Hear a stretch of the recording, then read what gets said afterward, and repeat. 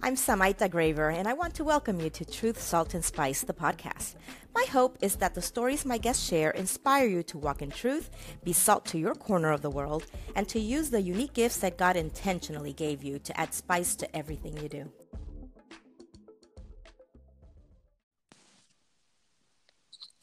Welcome. Thank you. How are you? I'm doing well. How about you? I'm doing very well. Thanks for having me on. Oh, it's my pleasure. I'm so glad we were able to make it work. Yes. For sure. I've been excited to talk about this topic because I'm I have no problems with it. Yeah, and that's a good thing.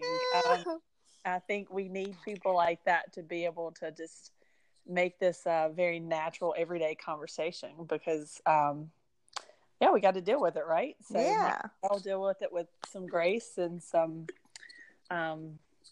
be as relaxed as we possibly can be on it. Right. So how about we start with you introducing yourself, and you can tell people whatever you want them to know about you. Okay. Well, my name is Sarah West, and I am a first-time author of the book Walking the Talk, A Parent's Guide to Intimacy and Healthy Relationships. And I was formerly an executive director and also a youth and college counselor for crisis pregnancy centers in Mississippi, where I developed sexual health curriculum for the schools, and I had the honor of being able to go in and teach on college campuses, sexual health and lifestyle choices. And after coming home to homeschool my two beautiful children, I decided to pick up freelance writing. And one thing led to another, and I continued to get phone calls about this very topic. And jokingly one day I said, you know what, I'm just going to go write a book. And several of my friends said, okay, when's it coming out? And so they helped me to it. And a year later, Walking the Talk was published, and we are where we are. I've been speaking and teaching on the topic in various churches throughout Alabama, Georgia, Tennessee, Mississippi. I've been very blessed to be able to do that over the last 2 years. And currently my book is with a college touring company called Silver Ring Thing.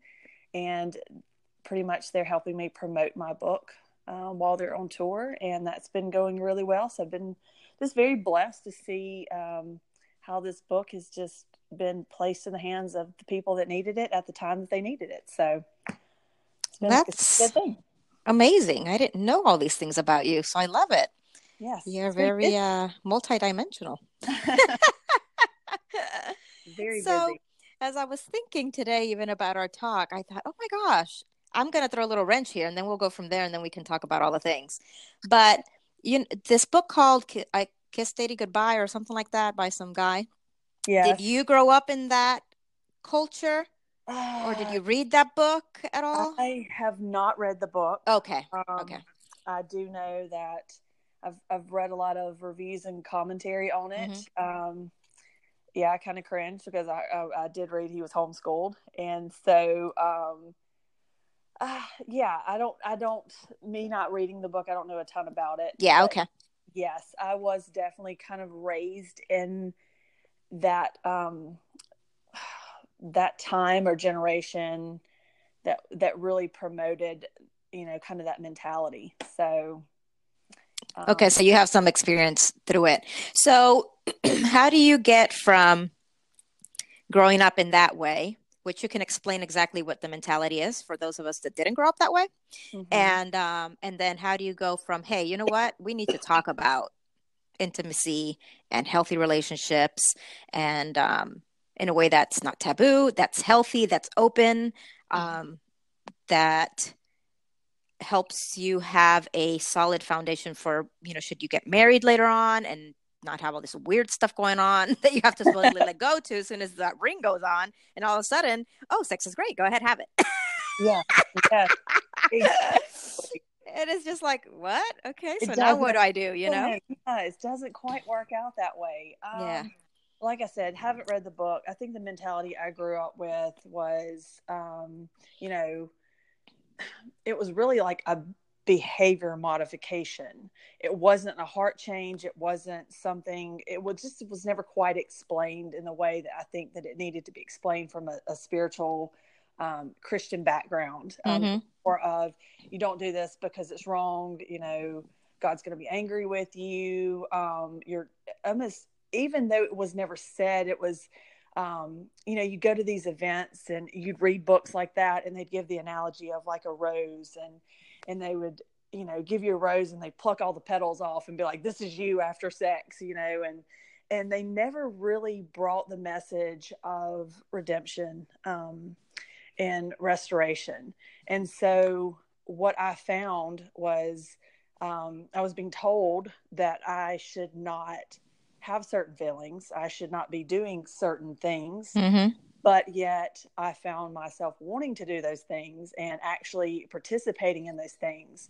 And all I learned to do through that and I need to be very respectful, because there is,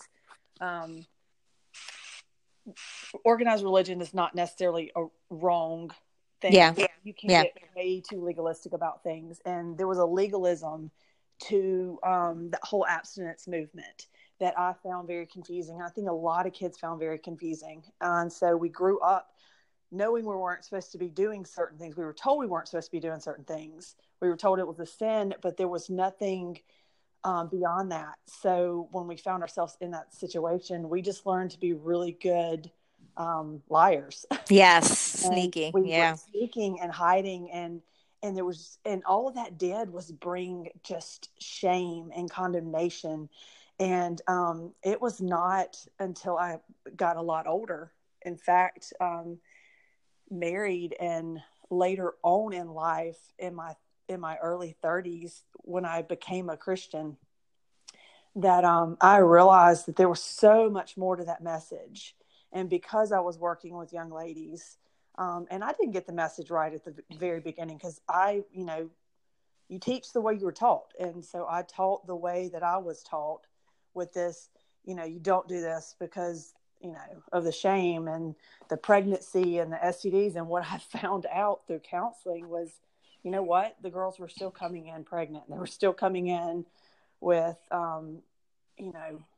STIs, and they were still coming, all this behavior modification. Only thing we were doing really was just putting a Band-Aid on an open wound, if that makes sense. Mm-hmm.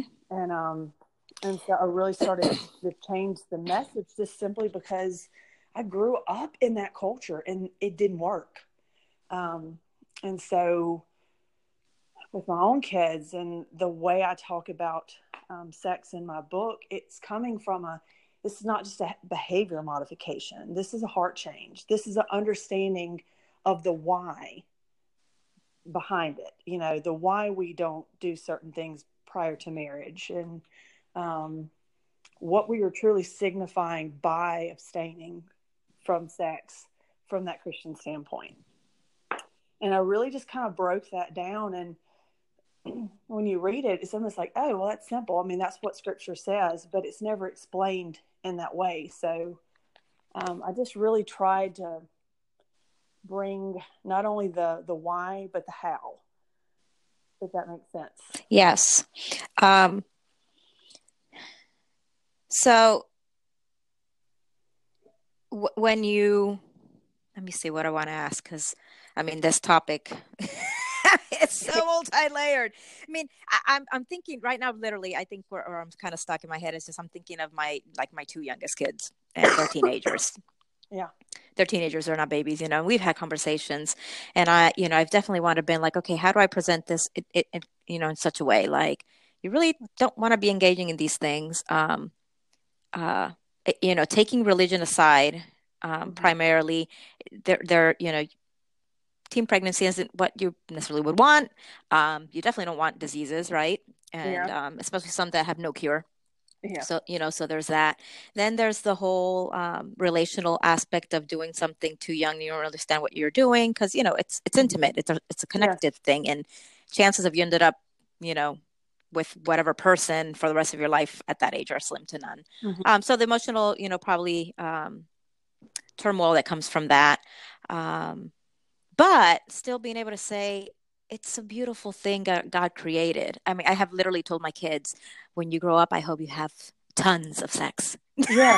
And they And looked at me like, oh my yeah. gosh, I cannot believe this woman just said this. Yeah. They were horrified. I said, I hope you have great, awesome, a lot. Yes. But at this age, we need to learn to have some self-control. That's just basically it. Yeah. Yeah. Exactly. Oh. I think that's the message. I think and I address that in the book. We teach it from, like I said, from strictly a behavioral standpoint. So if all we're telling our children, or girls, especially our girls, let's just be very honest with you. We really harp on the whole pregnancy thing Mm-hmm. to the female because we're the one carrying the kid.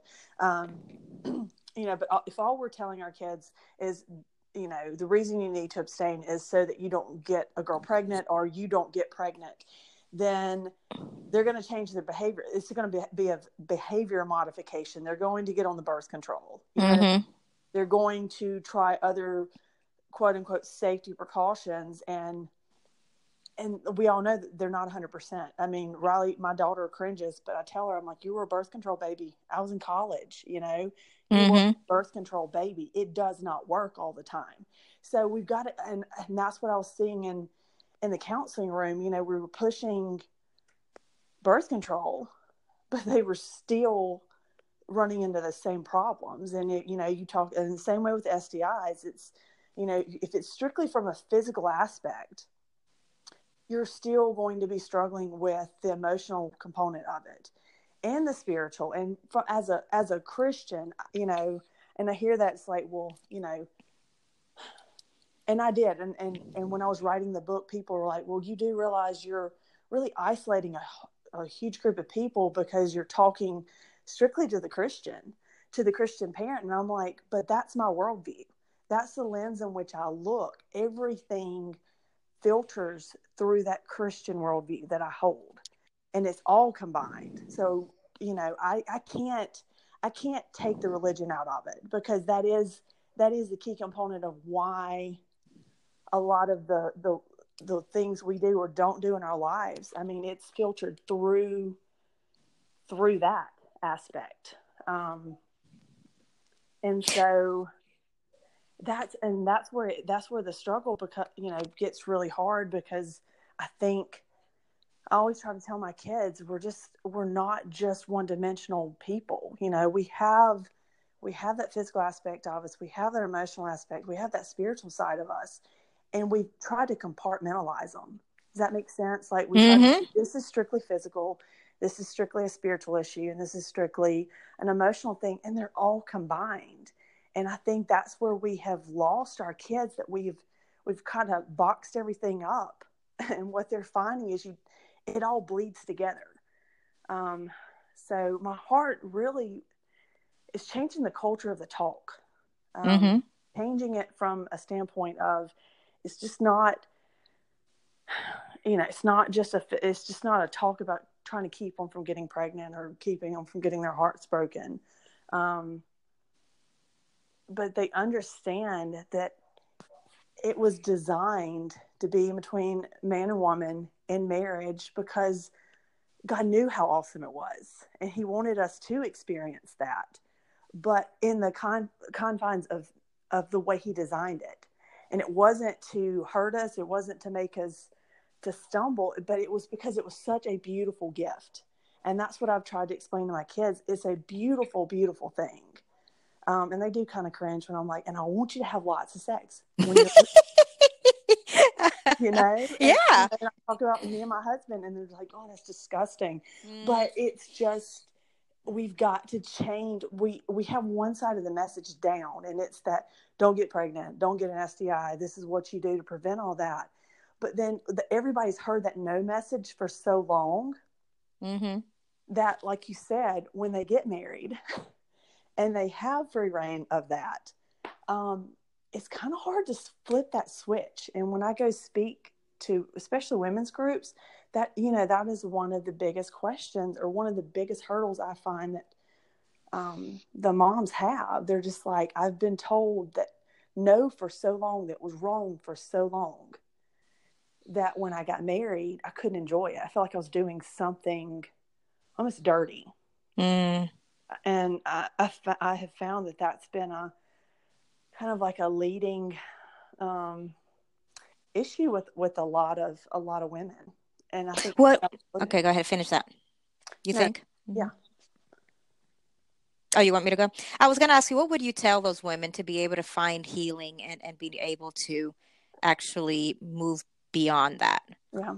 I think it's why, you know, if you read my book, I really start, before I talk about any of the practical, before I talk about anything with the kids, the first 3, maybe 4 chapters are dealing with the parent, their past, and the hurdles that they're experiencing. Because before we can have a free conversation with our kids, we got to understand where we are, you know, because that drastically changes how we address the conversation, how we have that conversation. And so when I have women like that, we've stopped in mid teaching. And I've asked permission. I'm like, can we talk about this and just kind of get off the subject? But I really bring the aspect of, you know, do they understand the difference in between condemnation and conviction? Let's talk about that. Yeah. And I don't think I ever quite understood, you know, there is a difference.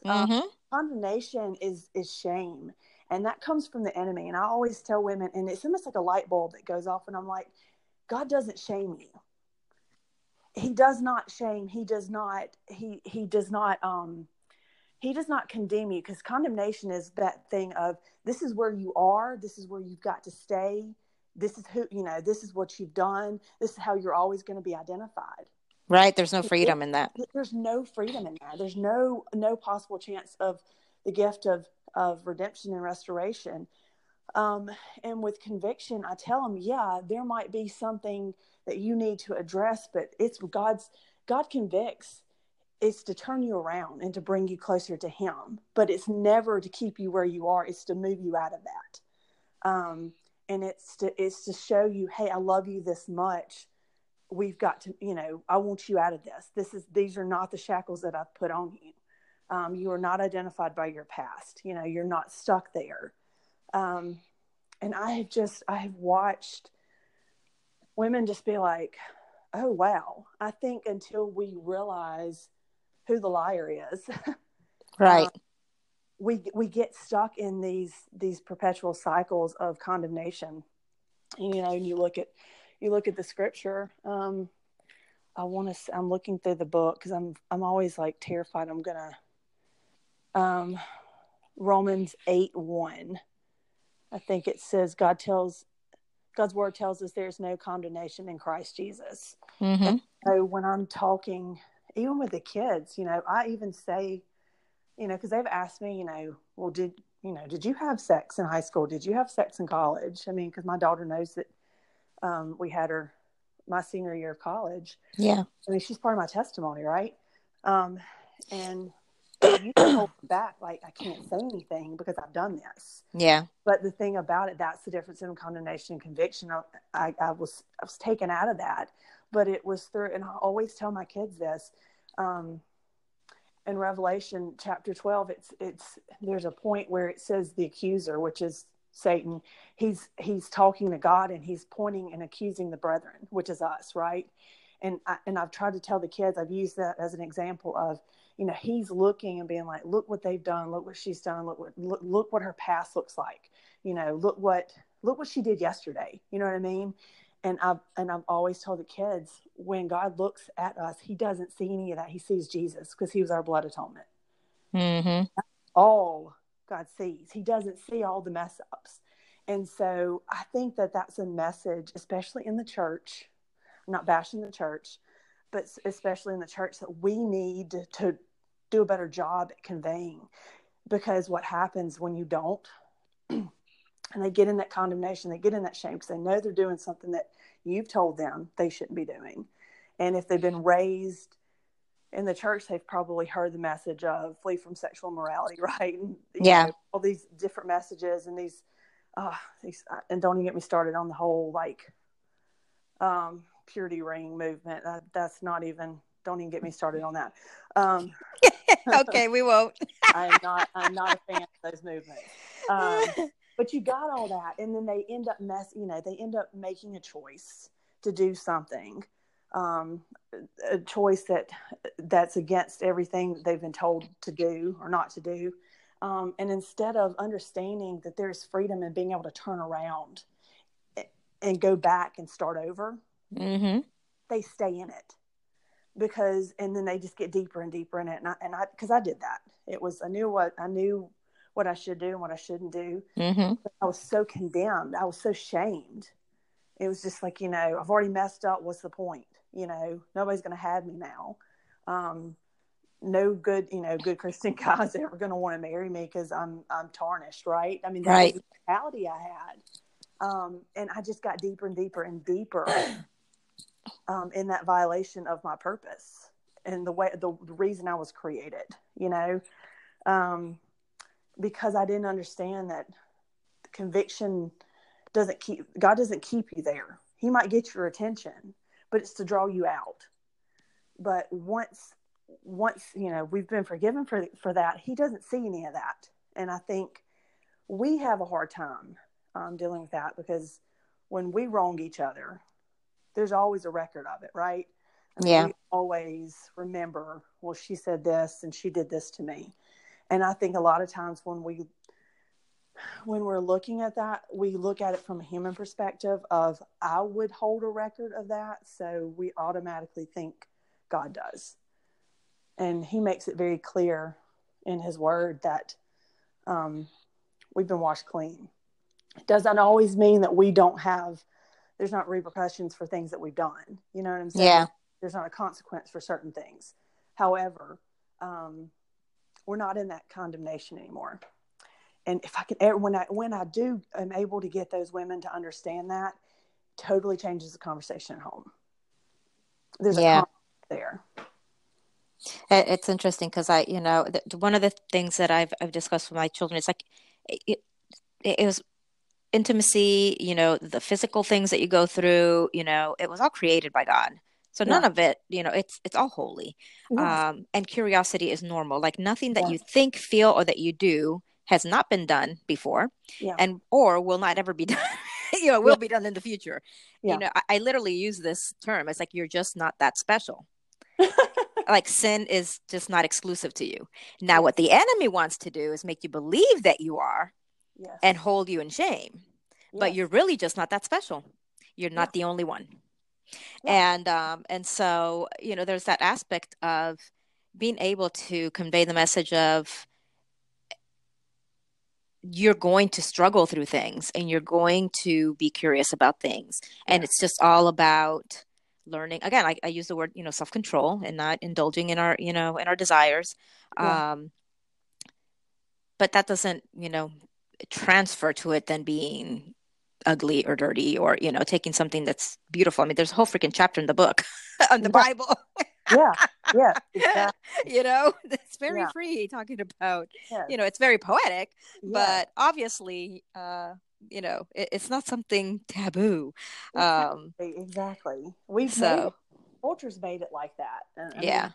And now we went to the far extreme, and I think, and if I'm totally transparent with you, I don't think I did a very good job in the book of conveying this, but I think as we all grow in our walk, there's revelation that we have that maybe I didn't have 2 years ago, but I think there would be a part that I would go back and say, hey, maybe I might even use that you're not that special mentality of, hey, look, we all are going to struggle with this, and we're all going to fall short on occasion.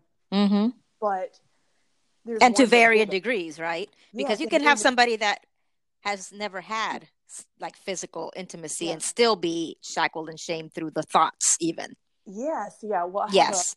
a blog post, and it actually went. Silver Ring shared it a lot, but it was called "The Difference in Between Purity and Virginity." Mm. Just really, really drove that point home of you can be a virgin and still not be pure. You know, Yeah. it goes so much beyond just a physical element. Um, but I think I really would go back. I mean, that's part of the book that I don't feel like I really clarified enough. And I guess maybe that's why I wrote blog posts about it, so that I could put it on the parent forum on Facebook so people would have access to that. But I always try, recently, one of the things I'm like, the reason you're not held to that impossible standard is because, like I said, of the blood atonement, right? Because we do sin. We are going to mess up. We are going to fall short in some caliber, but the one person that represents us never did. And so I think, as silly as this, I mean, I'm Christian, but I think sometimes I don't feel like I pointed people um, enough to Christ, even in the book, like not on purpose, but I really wish I would have stressed the aspect a little bit more of, the obedience factor to God, and just the simple fact that we are covered by somebody that was sinless and blameless while he lived. And that's why it's so important for us to understand that we don't fall under condemnation because of Christ. Does that make sense? It does, and I'm here thinking in this conversation that I have often, and whether it's sexual sin or what, whichever sin, the reality is that, and this is, I give credit to my best friend Pam, but I remember having a conversation, don't remember what about, but she said, if we feel so defeated in it, I think we're talking about raising kids, and but I really don't remember what it was. But she said something to the effect that, we have to believe that God will redeem wherever we fall short or they fall short. Because Yeah. if we don't have that, which is true, it's not like we're making this up. And his character throughout the Bible, he is Yes. a God of redemption and of Yeah. love, And if we don't believe that, then there is no hope. And Oh. so it goes to this too. Whatever choices we've made in the past, whatever choices our children make in spite of, what we've taught, Yeah. God is in the business of redemption, and he Yeah. redeems us to relationship with him. Him. Preach it. Good And job. so, that covers, that. Does it make it okay? Are we preaching or me here talking about a gospel of, well, don't worry about it, God will Yeah. redeem it? No. No. But in knowing that we will falter in, whichever ways are our weaknesses, Yeah. God is there to redeem us to him. And, there is repentance and there are consequences sometimes that we cannot erase or undo. Yeah. But it does not, what do I want to say here? It does not build a wall in our relationship with God. Exactly. It's a time that if we're actually humble and open to God, it would draw you Mhm. closer to him. Exactly. Exactly. And I always tell the kids, there's never a point that we do something. I mean, even in the fall, at the very beginning, when Adam and Eve, violated their very purpose for creation. God was not like, oh my gosh, what am I going to do? What am I going to do? They totally just messed up my entire plan. Um, Okay, I had a you mental know, picture of, you, okay, you that's know, funny. I'm just like, we're Yeah. not that. I hate to say it, what you said, your kids, we're not that special. Like Yeah. he understood that there was. I mean, he gave us that choice, but he is all powerful and he's sovereign and he's righteous and he is redeeming. And so even when we screwed up, what did he do? He had another plan, and he knew that we were never going to be able to live up to the law. He knew that.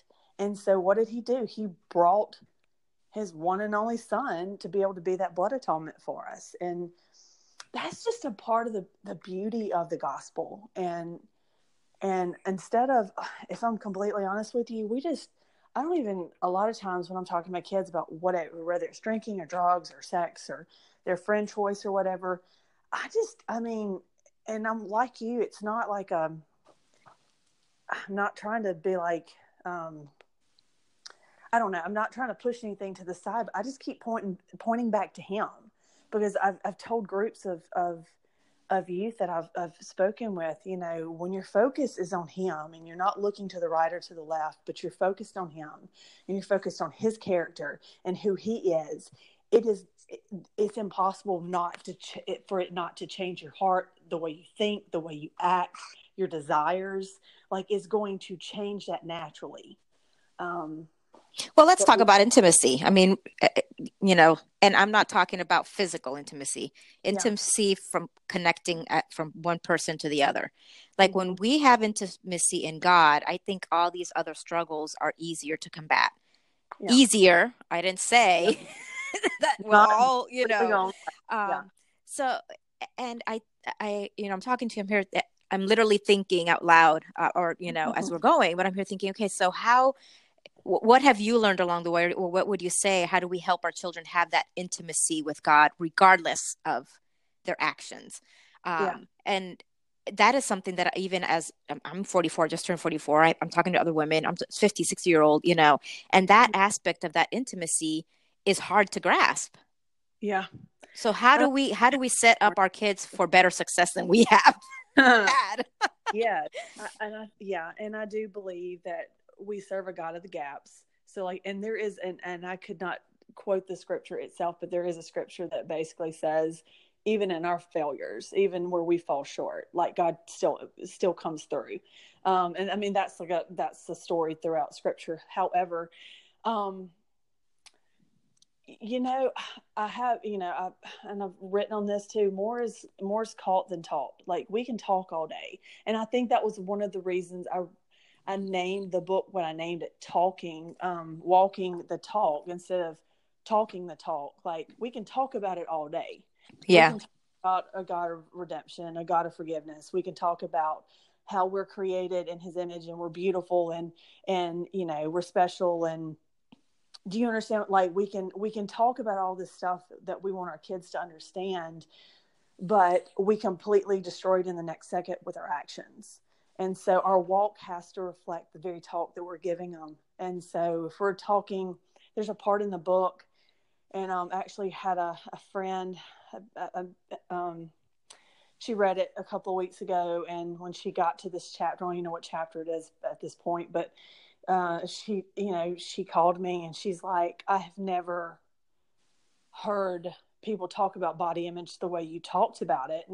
And to me, it was just, I mean, it was literally something that I had to go through myself, just that whole revelation.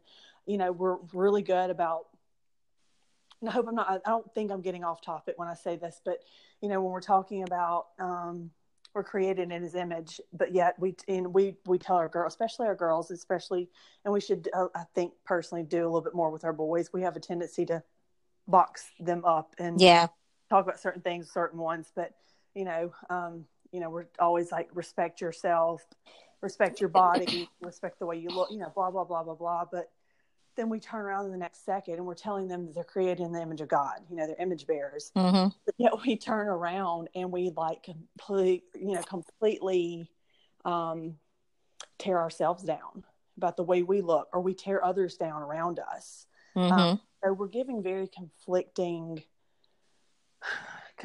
viewpoints. Our kids are they're hearing what we're saying, but they're seeing what we're doing. And so when it comes to intimacy, it's just something that, like, I really honestly, and I've told my girlfriends this, they're like, how do I get my kid to read my Bible, to read their Bible, or to pray more? I want them to have that intimacy with God. And I'm like, honestly, the best way is for them to see us do it and it not be fake. It's one of those points of, you focus on your relationship with God and let that be lived out. Not to say that you're perfect, but in those times that you mess up, that's when you come and go, hey, you know, I didn't handle this very well, or I said this and I should have said that, or whatever. But mm-hmm. if we're going to show, if we desire our children to have intimacy with God, we've got to be able to be that walking example for them. And then we've got to create opportunities of corporate family worship. I mean, you know, I don't know really where you go to church or anything else, or mm-hmm. how you worship on a daily basis. But one of the big game changers for us and a lot of spiritual things was we started incorporating prayer and worship time in our home. Not every day. Yeah. We don't have time every day. We're busy like everybody else, but we have those moments where everything's turned off, and we pray as a family, and we study the Bible as a family, and we don't really delve into particular topics. It's not like we're like, okay, kids, we're going to talk about alcohol tonight. It's just we're just talking about His Word, but that has changed the atmosphere in our home, to the point that the kids are like, I see a difference in the way mom and dad are acting. I see a difference in how they act together. Yeah. And they start wanting that. I think that's a natural part of it. So if we want to foster an intimacy with God and our children, with our kids to God, then they need to see a true intimacy in between us and God. No, that's great advice. Yes, it is hard. It's so hard, but we got to be able to block out, and the little devotional book that I'm writing with this wonderful woman named Amy Steele. I mean, that's what we're talking about. You're writing a book with Amy? Yes, we are. We are working on. I love Amy. Yes. So I think it's gonna be a great little addition for the mamas, because I think a lot of the reason why we are having such a hard time grasping intimacy and being able to be intimate with God is because we can't stop long enough. We don't understand abiding. We don't understand stillness. So it's hard, but it is very possible. We can do it, and it should be that priority in our lives. We just gotta cheer each other on a little bit. Right. You were talking about, how we treat other women and the things we say. I just recently had a little soapbox moment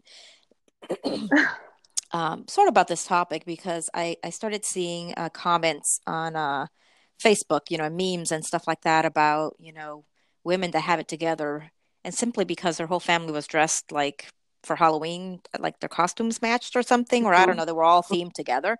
And I'm like, oh my gosh. And what angered me wasn't women specifically. It's just the culture of it. And this, oh, she's got it together, little, modern culture, little phrase that we use a lot, because from over here, things look, good. And, and I'm just like, no, even if that person is gifted at that, or even if they're not, and they just made an effort to go out of their way and, because of an image or whatnot, nobody has it, and whatever it is, together. We all have struggles. And, even to just even saying things like that, they have it together. It's not a compliment. It's usually said in disdain. And then we're talking, about other women, and then, then there's the envy part of it. Like, it's just, the whole thing is, it's a playground. It's a playground for the enemy. And I'm just like, we need to stop. We need to stop that.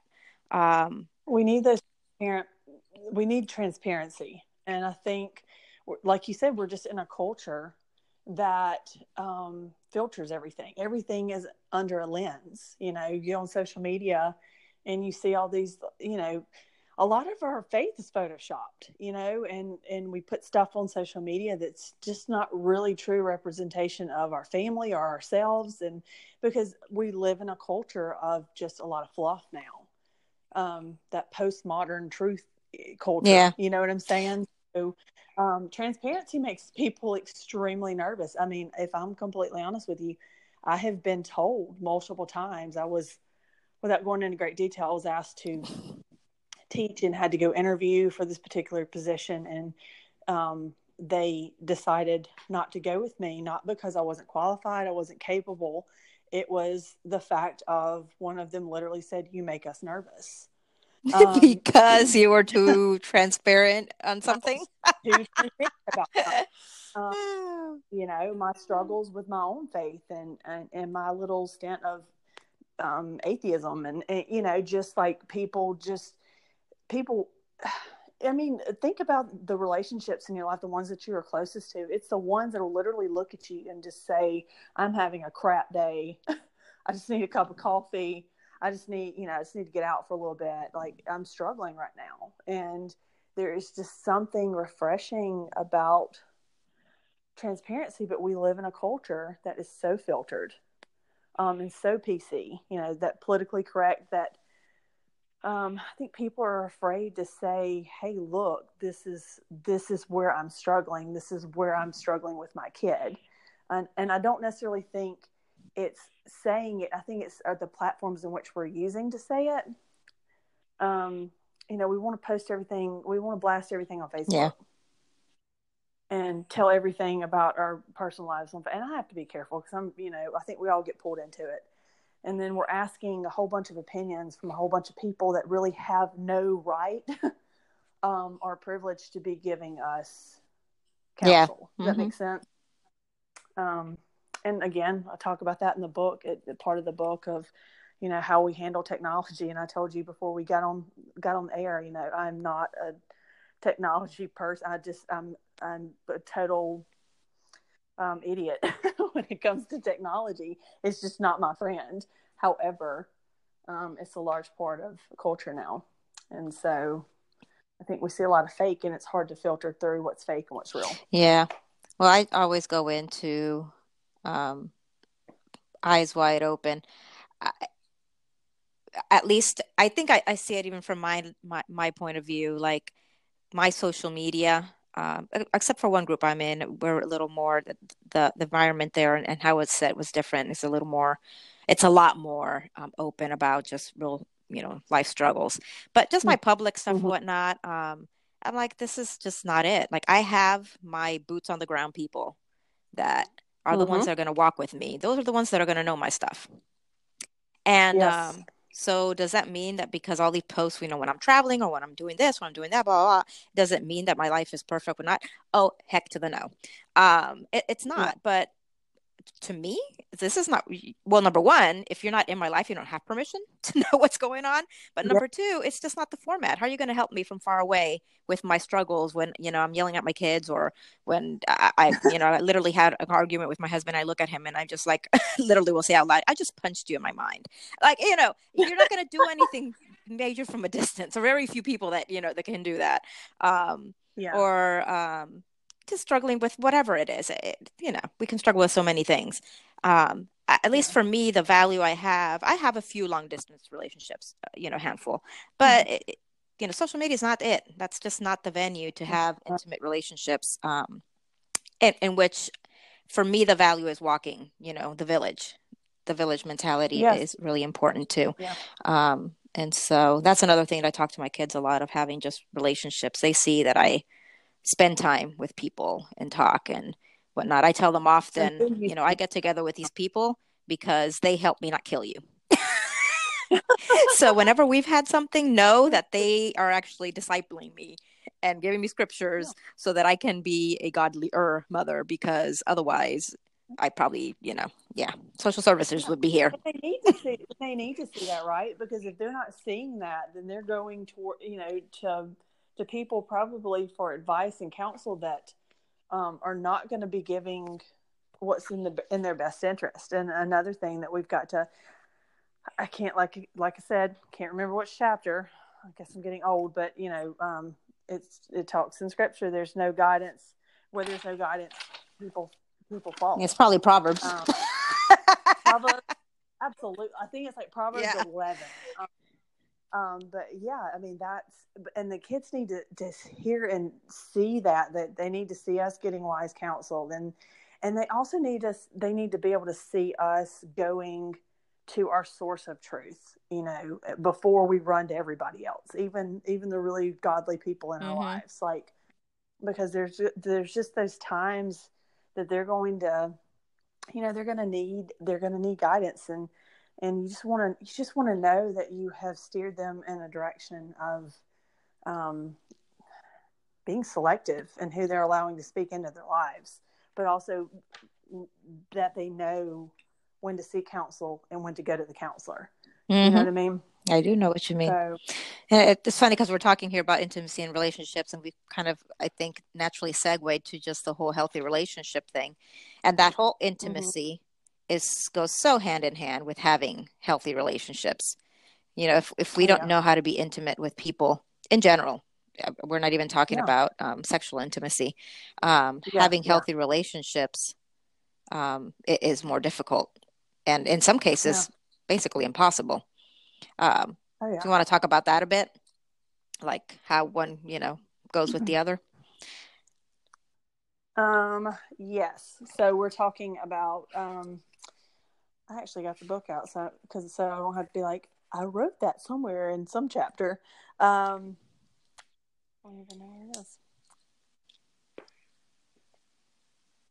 The model of healthy relationships. I think in chapter 4, I had a lot to say in chapter 4. Apparently, um, you know, I hate to say this. You You need to just buy the start. book. You write, and I'm just like, yeah, y'all got to just find the book because like we're hitting on all these awesome Mm-hmm. topics. But I keep going back to chapter 4. So, and it's modeling healthy relationships, and I mean, I really do think we just kind of nailed it. If we want our kids to understand the type of spouse to pursue, then we need to be able to we need to be able to model that for them. And if we're telling them to go seek certain types of friendships, we need to model those. You know what I mean? Like there's a time to serve and there's a time to kind of be in a mentoring position, but we've got to show them boundaries of relationships and healthy boundaries. I think sometimes again we just really struggle with what we are supposed to be doing for people, and I know that was in high school and college, is getting in relationships that I shouldn't have been in the first Yeah. place. About having that mentality of I've got to save them. And unfortunately, it took me 30 something years to realize that wasn't my job. Mm. I can't save people.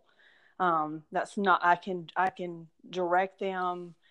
I can counsel, but again, we've got to be firm in our own foundation. I gave the analogy at a church one time. There was two twins in the room, and I was trying to explain relationships and why we had to be selective. And, because this mentality is, well, that's not very Christian for us not to, hang out with this person because they're doing this, this, and this. And, God tells us to be in the world, Yeah. but not of it, right? So we're not supposed to be part of that culture. We're in the culture, but we're not supposed to. There should be a difference in the way we're acting. And I gave the analogy of I put one of the twins on a chair, and I stood in front of her and I said, "Now pick me up."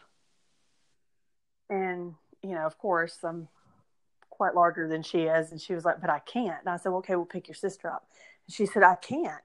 And I said, "Why?" She said, "Because my balance will be off and I'll fall." And I said, "Okay." I said, "Now," to her twin sister that was standing on the ground, I said, "Now pull her down." And she just yanked one good time and she comes flying out of the chair. And, the analogy was it's very easy to get pulled down. It's very hard to pull people up. And sometimes we have that savior mentality and we're not the savior. We're not capable outside of him to even counsel. So we have to be very careful in our selection of relationships. Not just intimate relationships, not like that, not just physical intimacy, but just our friendships. I mean, I think we've all been in relationships that have just been draining. Yeah. And one of my girlfriends, I was in a particular one, I was just like, every time I'm around her, I just feel like I'm battling. She's just very combative because we believe different, and that's okay. That's just part of being able to share the gospel. I mean, you're not always going to agree on everything. But one of my girlfriends, but it was just a very draining relationship, and it was almost toxic. Yeah. And it was a friendship. And one of my girlfriends was just like, kingdom relationships just don't do that. Not to say that there's disagreements and not to say that everything's 100% peachy keen all the time. However, there is just something about kingdom relationships that are life-giving and they're building. And so when I'm listening to you talk about going out with your girlfriends and they're encouraging you and giving you scripture, that's kingdom relationships, right? And that's what we need. And you just want to be able to model that for your kids, so that they see that and they want that. And when they see the other, they can recognize it. I think sometimes when you've never seen a good relationship, it's really hard to identify a bad one. Right. Which then goes into, relationships with their future, I don't know, boyfriend, girlfriend, spouses or whatnot. Yeah. And having healthy relationships outside of that really is a good stepping stone also towards that. Because if you can't have healthy boundaries with just, your friends, your little tribe, and you don't have people you're not used to having people in your life to hold you, accountable and help you grow, to challenge you, to encourage you. You're not going to look for that in a spouse. No, absolutely not. You're not going to know how to look for that. Like, you go to what you're accustomed to, regardless of, I know growing up, there's no disrespect. He's passed away now. But my father was just struggled with alcohol and drugs, and mom and dad divorced when I was very young, and never really saw my mother. And again, I talk about it in the book. Told my mom, I was like, if I ever get famous, you're going to be famous just because you're taught, I talk about you in the book so much, but, it was with all permission. Yeah. In all seriousness, like there was always permission to be able to share my childhood. And my mom was like, if this can help somebody, then share away, Yeah. I never really saw my mom in any healthy relationship. In fact, I didn't see her in a lot of relationships at all. She just kind of wrote off men after my dad. And so there was nothing really to compare relationships to. So when I got into them, I thought drama was just normal, and the emotions being all over the place were normal, and jealousy was normal. And, the lack of trust, I went to the very thing that I swore I would never go to. And somewhere, I'm sure it was a choice, but I went to what was familiar. Does that make sense? Mm-hmm. I was used to the chaos, so I went to chaos. Yeah. And I think sometimes when things are not modeled properly, and I think that's why I just have such a heart for families when I talk about stuff, not just this topic, but when we're talking about just doctrine or just different aspects of our faith. Like, I just have a heart for the family, because that's where the discipleship starts. It's not in a Sunday school class. It's not in a youth group. It's not on Wednesday night service. It's through us, right? And so we need to be able to equip our kids, and we've got to be able to model the very thing that we're not perfectly, because we're not going to do that, but we just really need to be able to model what healthy counsel looks like, and healthy relationships look like, and boundaries and things like that. So we got to work really hard on that aspect, I think. Yeah, it's fascinating, because I'm sitting here thinking that I know there are a lot of people that are, and probably some of our listeners are even like youth pastors and whatnot. And Mm-hmm. I'm not against youth groups or anything like that. But I don't rely on youth groups or any other extra stuff to be. I just don't think that's the responsibility. Now, I'm glad it's there, especially for children, maybe, or youth that come in and their parents don't go to church and they have some where to go. I also believe Mm-hmm. it's a great conduit for the youth within the group to build relationships and do activities together. But Mm-hmm. it's more like a little supplement in my mind. Yeah. So I understand, I guess, where you're coming from, if that's what you meant. I'm like, I just don't, because somebody, I don't know, and our church is small, and which I love small churches. And so, there can be their challenges because of numbers, but I remember telling you, the youth pastor, they were asking some question. I said, listen, I don't care what you guys do. And they're like, what? I was like, I don't. It's like, you're not, I don't believe that the youth group and the youth pastor's responsibility to instill, God and doctrine and Yeah. beliefs in my children. It's just, something on the side to supplement, and the look on their face. It's just like, so whatever you guys decide, I don't care. If it's something we can come to, we'll come. And if not, then we don't. Yeah, exactly. Well, exactly. And I think we're in that culture that basically says, leave it to the experts, I'm actually looking. Hurdle number 3, when I'm in the book, I talk about, different hurdles that parents have to deal with. And I put, it's titled, Is There an Expert in the House?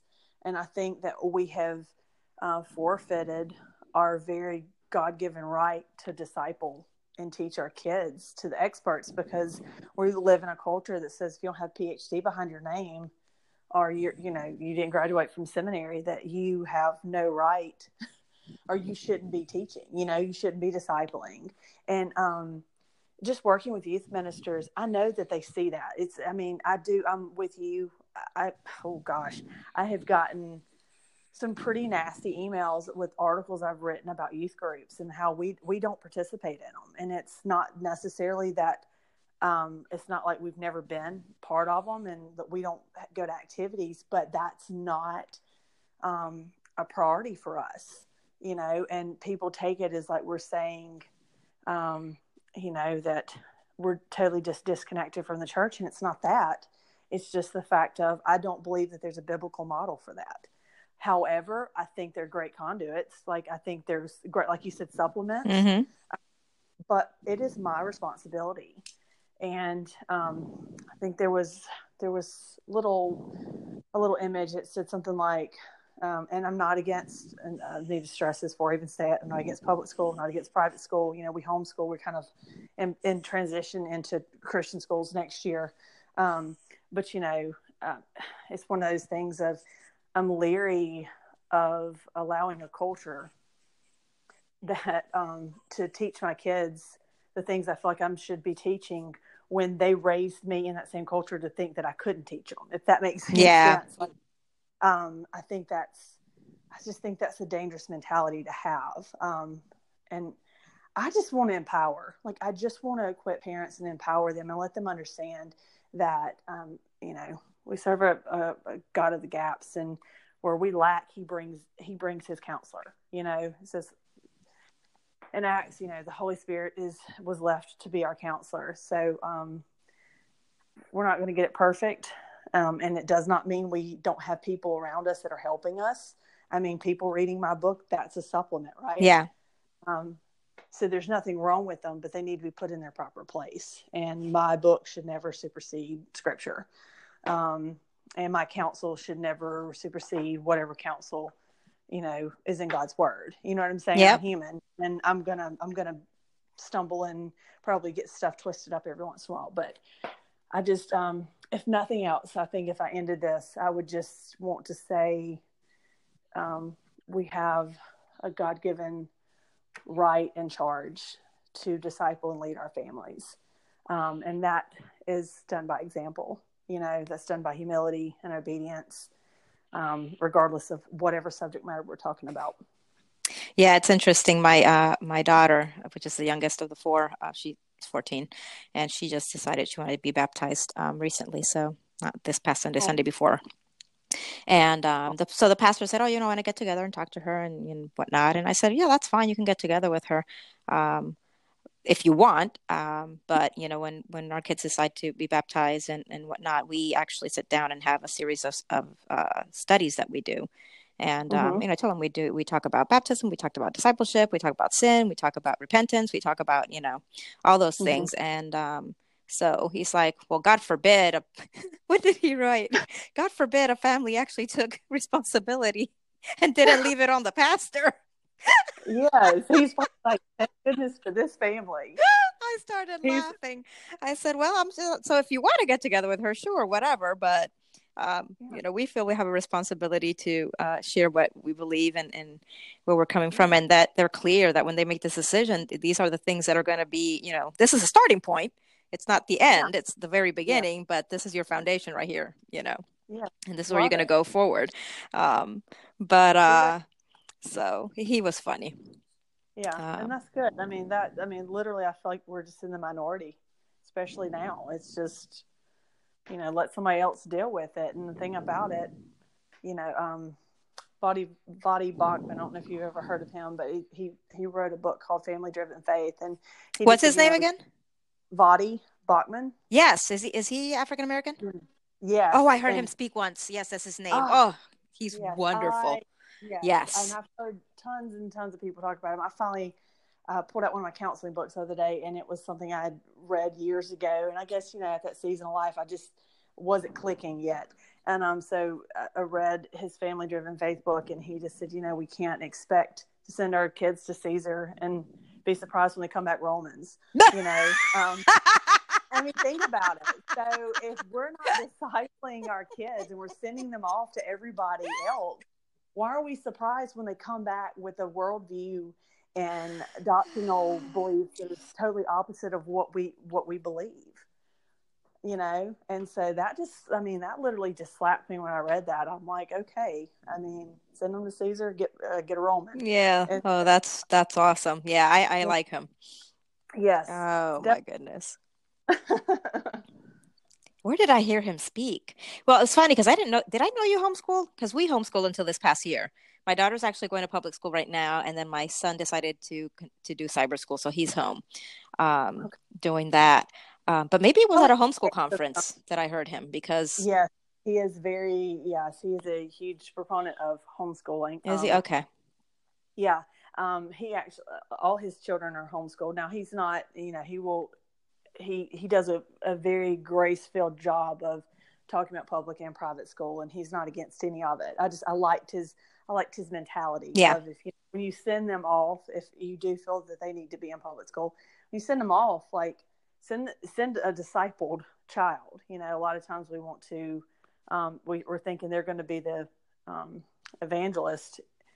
We want them to be that salt and light, but we haven't trained them to be that salt and light. So instead of being an evangelist, they're the evangelized. Yeah.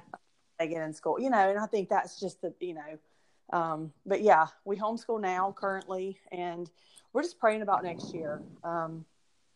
Probably like y'all did. It just gets a little hectic. Oh yeah, I needed a break. Mama needs a break. Yes, I need a break, and my brain needs a break. I think ultimately it was just like, okay, what's more important, our relationship long term or now? And I'm like, okay, we'll vote for long term relationship. I got you. I think there's a season for it all, and we go year to year, and this is actually the first day of homeschooling. My daughter's kind of doing her own thing, and she's online and in different hybrid schools or co-ops, and it's working for her. But she's older, and with my son, first day of class, I just pretty much said, "Yeah, I'm done." But it was the first day. I was like, "This is just not going to fit anymore for us." Yeah. And so we're just kind of praying for that next step. So, gotcha. But we're still going to disciple. It's just going to, the roles are going to be a little bit different as far as who's doing their spelling, which I'm kind of pumped about. Yes. Oh, well, do you want to say anything else that's pressing on your heart as far as, healthy relationships and intimacy before we move to the next thing here before we wrap up?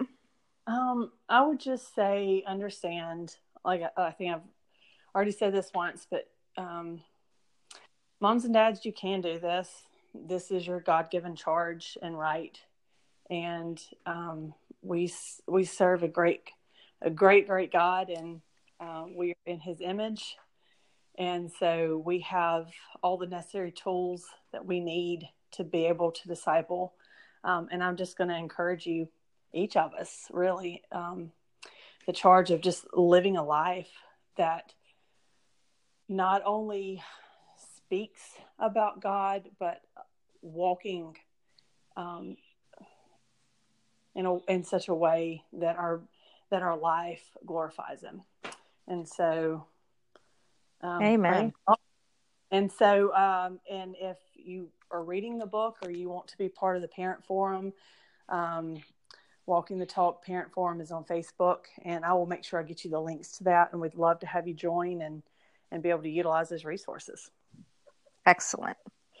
So we end with two questions. The first one is, how are you being salt in your neck of the woods? How am I being salt in my neck of the woods? Yes.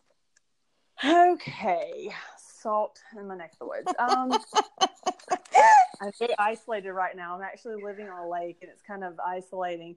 Well, it could be, especially with technology, wherever. With my kids, we are actually at the beginning of the year, and Amy still will be part of this. I'm I'm going to be hosting these little monthly women's gatherings at the lake called, I'm thinking this is what it's going to be called. We're just going to still practice it, but it's going to be at the table. And it's just all walks of life and all walks of women, and there's in different seasons where we're just going to be getting together and doing just a night of equipping and corporate prayer and worship and just time of fellowship. Because once again, fostering those relationships that we're talking about. So that's the way I'm trying to salt it up around the lake. Next thing you know, you'll be Salt Lake. I love it. Love it. How are you promoting that? Is that through online? Is it a local? It's really, honestly, it's just right now is in discussion, but it's one of the things.